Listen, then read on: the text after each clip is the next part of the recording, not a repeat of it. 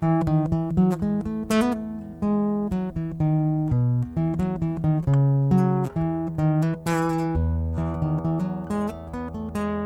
my friends. How are you today? You're listening to the St. Mark Bemidji Sunday Edition podcast. This podcast features a replay of our Sunday sermon, or on occasion a sermon from another WELL sister church. If you enjoy what you're hearing today, you might also enjoy our weekday devotions, which, if you subscribe to this podcast, you'll get daily in your favorite podcast app with no further effort. Additionally, you might consider sharing it with a friend. Each and every podcast has a share link in its description, which can be found in the same podcast app you're listening to right now. Let me know if you can't find it, or if you just want to say hello by emailing me at john.kirk@stmarksbemidji.org. Share God's Word, and share the light of the world. Today's sermon is titled, Jesus Shines Forth, and is based upon Matthew 2, verses 1 through 12. After Jesus was born in Bethlehem in Judea, during the time of King Herod, Magi from the east came to Jerusalem and asked, "Where is the one who has been born King of the Jews? We saw his star when it rose, and have come to worship him." When King Herod heard this, he was disturbed, and all Jerusalem with him. When he had called together all of the people's chief priests and teachers of the law, he asked them where the Messiah was to be born. "In Bethlehem, in Judea," they replied, "for this is what the prophet has written. But you, Bethlehem, in the land of Judah, are by no means least among the rulers of Judah, for out of you will come a ruler, who will shepherd my people Israel." Then Herod called the Magi secretly, and found out from them the exact time the star had appeared. He sent them to Bethlehem and said, "Go and search carefully for the child. As soon as you find him, report to me, so that I too may go and worship him." After they had heard the king, they went on their way, and the star they had seen when it rose went ahead of them until it stopped over the place where the child was. When they saw the star, they were overjoyed. On coming to the house, they saw the child with his mother, Mary, and they bowed down and worshipped him. Then they opened their treasures and presented him with gifts of gold, frankincense, and myrrh. And having been warned in a dream not to go back to Herod, they returned to their country by another route. Now let's join Pastor Zamzow for this week's sermon. In the name of Christ Jesus, who is the light of the world, amen.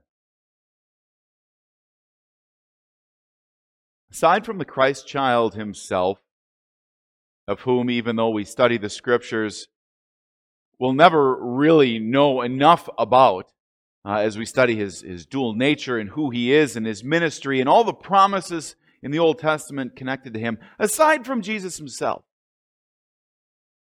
the most intriguing characters in this entire Christmas story, if you will, in this Epiphany story, are these three Magi from the East.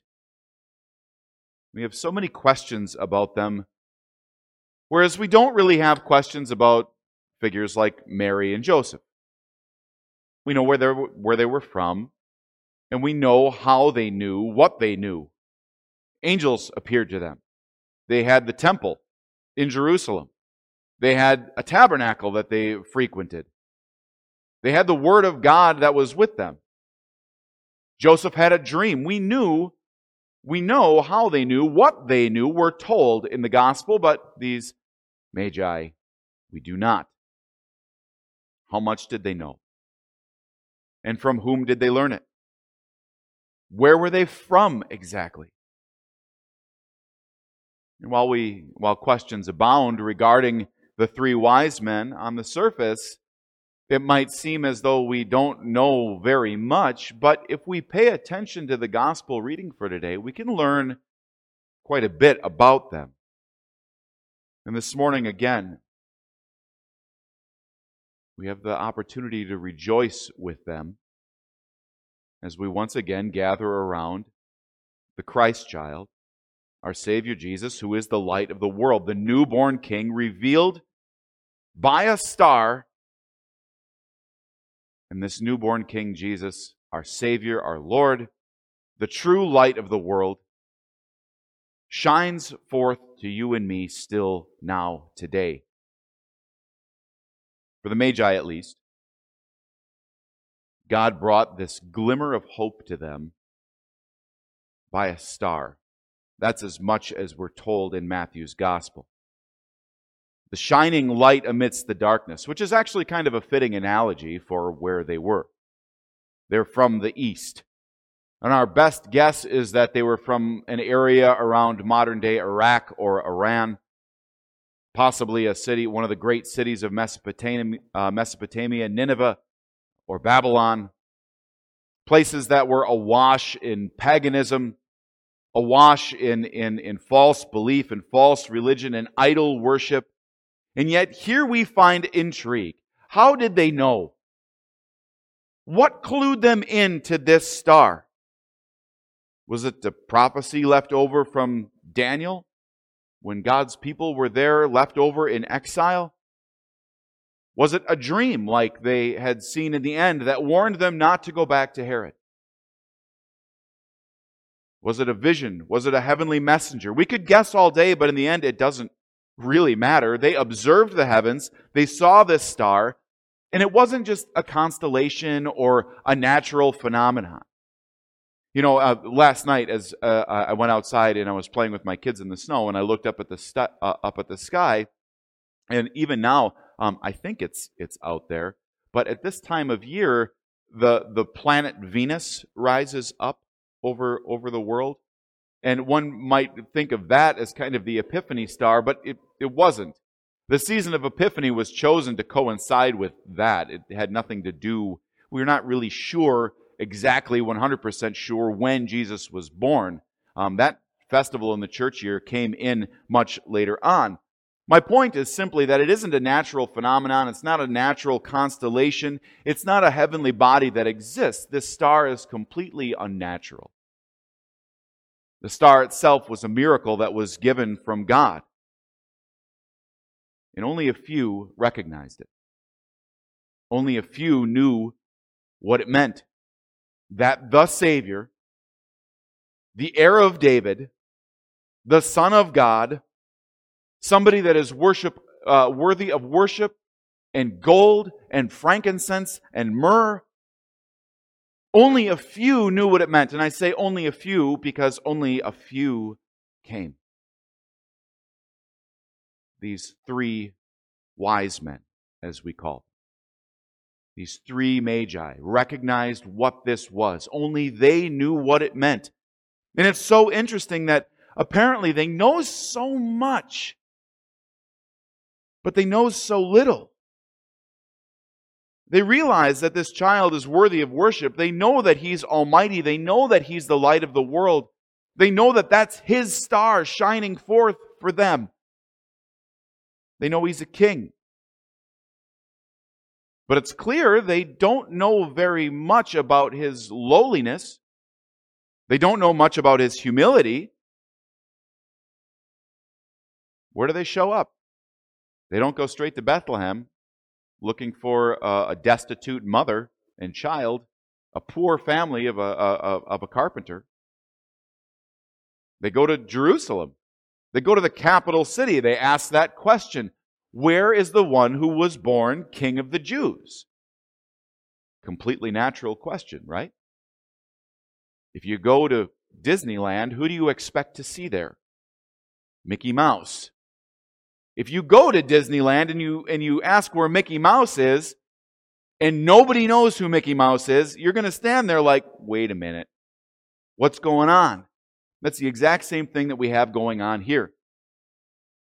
They know that this child was born King of the Jews, so they go to the capital city, they go to the palace, they ask, where is He? And everybody's scrambling around at the last minute. King Herod is like, wait, there's somebody that's the new king? What? And all Jerusalem is disturbed. All Jerusalem is disturbed right along with Herod. Can you imagine the shock of these magi who had just traveled hundreds of miles and brought priceless gifts, all at great danger, at great expense and great danger to themselves. And they arrive in this place where there's supposed to be this newborn king, and nobody seems to know anything about it. They had spent days and hundreds of miles in travel. They maybe had even sacrificed their own reputation in their homeland, among their friends and their family, as people thought these wise men foolish. You're going to go do what? You're following a what? They may have thought them ridiculous for undertaking such a endeavor and trusting in something nothing more than a star in the sky. But these magi, they spared no effort. They spared no trouble. They spared no expense, no danger to follow this star, confidently knowing that at the end of it was shining forth the true light of the world. We know that they knew that much. And as we read this account again, as believers, as modern day Christians, what deep gratitude this should invoke in us, in the heart of the Christian. We have the fullness of God's revelation written in His Word. We have the assurance that Christ can be found in and amongst those who gather around His Word and in His name. We have the assurance that without question, Jesus comes to meet you here. He comes to meet you every single time we come up here at the altar and receive the true body and the true blood of Jesus. He's here with us. He's told us it's so. This is my body and this is my blood given and shed for you. And He's here. We know that He's here.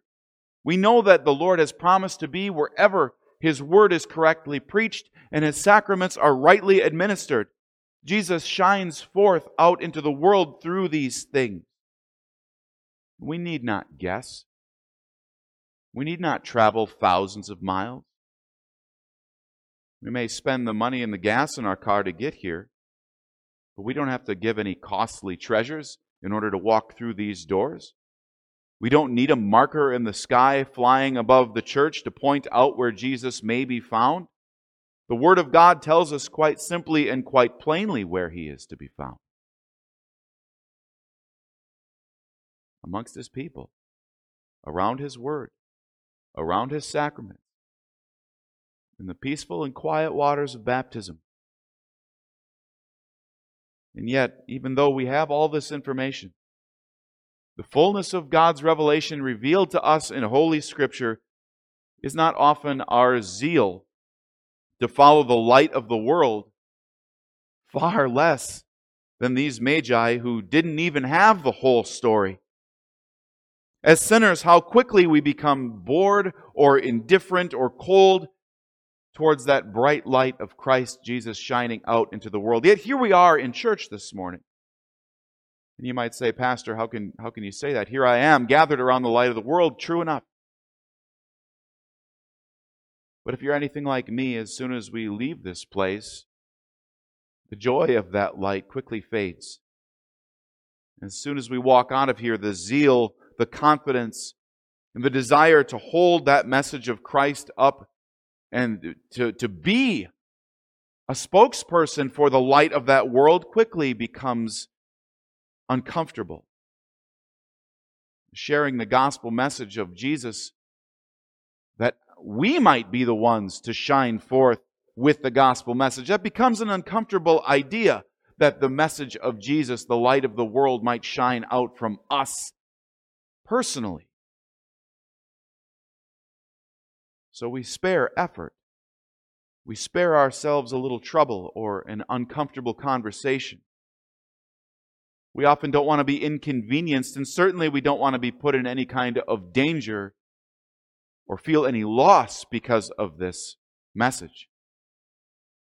How our gifts to our King often pale in comparison with that of the Magi. We wonder how much they knew and how little they knew. Consider those gifts that they brought. The gifts that they brought were fit for not just a king, but for a priest and for a sacrifice. They brought gold, a gift for a king. They brought frankincense. You know where that was burned? Frankincense was the incense that was burned in the prayer. Maybe you might think of the the song that we sing during the Vesper service. Let my prayer rise before you as incense. That's frankincense. That's the incense that they burned in the temple. And myrrh. Myrrh was a perfume that was used for only one thing: to freshen and to embalm a dead body. Kind of a strange gift for a little child, don't you think? We might marvel at the gifts that they brought. We might wonder at what they might imply. We might wonder at what they might have known from all those hundreds of miles away. We might marvel at the fact that when they get there, what the king that they expected to find is not there. They find no royalty, but they find a poor family, a young woman, a carpenter, and this little child. And yet, even this does not deter them. They don't say, this can't possibly be right. They don't turn up their nose. And while we may only think of those 3 gifts that they brought, there's one more gift that they brought. There's one more sacrifice that they made. And it was the sacrifice of their own reason and their own intellect. By rights, they should have said, this can't be. We're looking for a king. We brought gifts for a king or for a priest. But they don't. They find Mary, they find Joseph, they find Christ Jesus shining forth as the light of the world up to him from his little bed, whatever that might have looked like. And they bow down and they worship him. They worship him. And they present their gifts. We can say this with confidence. We can say with confidence that they sacrificed their intellect and their wisdom, because without the revelation of the Holy Spirit, without any of this, they wouldn't have done this to begin with. They wouldn't have traveled all the hundreds of miles. We can say this with confidence because their motivation for doing what they did is the answer to our apathy oftentimes. Our apathy towards the Word, our coldness towards the Word, the temptation to turn up our nose at it. This is the answer to it. Our motivation for coming and worshiping and gathering around the Word and the sacraments is the same motivation that drove the Magi. It's the same thing that works in the hearts of all believers. The realization that Jesus is shining forth still to us, not in splendor, not from a palace, not with dazzling fire in the sky or thunder in the mountains or the shaking and sundering of the sea. Jesus shines forth not in the mighty things of this world, but just as he did in his time, in the time of the Magi, he does so humbly. He shines forth to us still in his word right now. He shines forth in the quiet promise of your baptism that can never be taken from you. He shines forth whenever we gather here and we meet him with bread and wine at the altar. He shines forth into the words of the quiet. He shines forth into the world in the quiet words of forgiveness shared between friends. He shines forth into the world when a mother and a child sit down and talk through a devotion at home over dinner. He shines forth into the world through the silent, quiet words, even maybe muttered or cried out as we sing them in a hymn. So then, we have every reason still to rejoice in the grace of God that shines on us in Christ Jesus. No different than what those wise men saw when they visited him. We have the bright light of his word and his sacraments. He has drawn us to himself and himself to us. Whenever we come and worship with joyful hearts and joyful steps, we know that we too have been enlightened with the light of forgiveness and peace with God and eternal life with him, all through our Savior Jesus. And even if all the world turn aside, even if all the world be filled with King Herods, who can't possibly be bothered with the gospel message, Jesus shines forth to you still today. Here, and this is where you come. You come and you bring your gifts of your time and your talents and your treasures. Even the sacrifice of your own intellect. That says, this can't possibly mean anything. What's the point of giving up my Sunday morning? It's to come and hear this message of what Jesus has done for you. How he came in humility and sacrificed the glories of heaven that surrounded him, and he exchanged them for a cross. And so, yes, we sacrifice our own gifts, our time, our talent, our treasures, and even our own intellect for this message that Christ Jesus shines forth. For to him truly belongs all wealth and wisdom and honor and glory, then, right now, and forever. Amen. That's all there is for today, but we are so happy you took a few moments out of your busy day to listen to God's Word with us. Please consider subscribing to our podcast to hear more devotions like this, Monday through Friday, and to hear our Sunday sermons as well.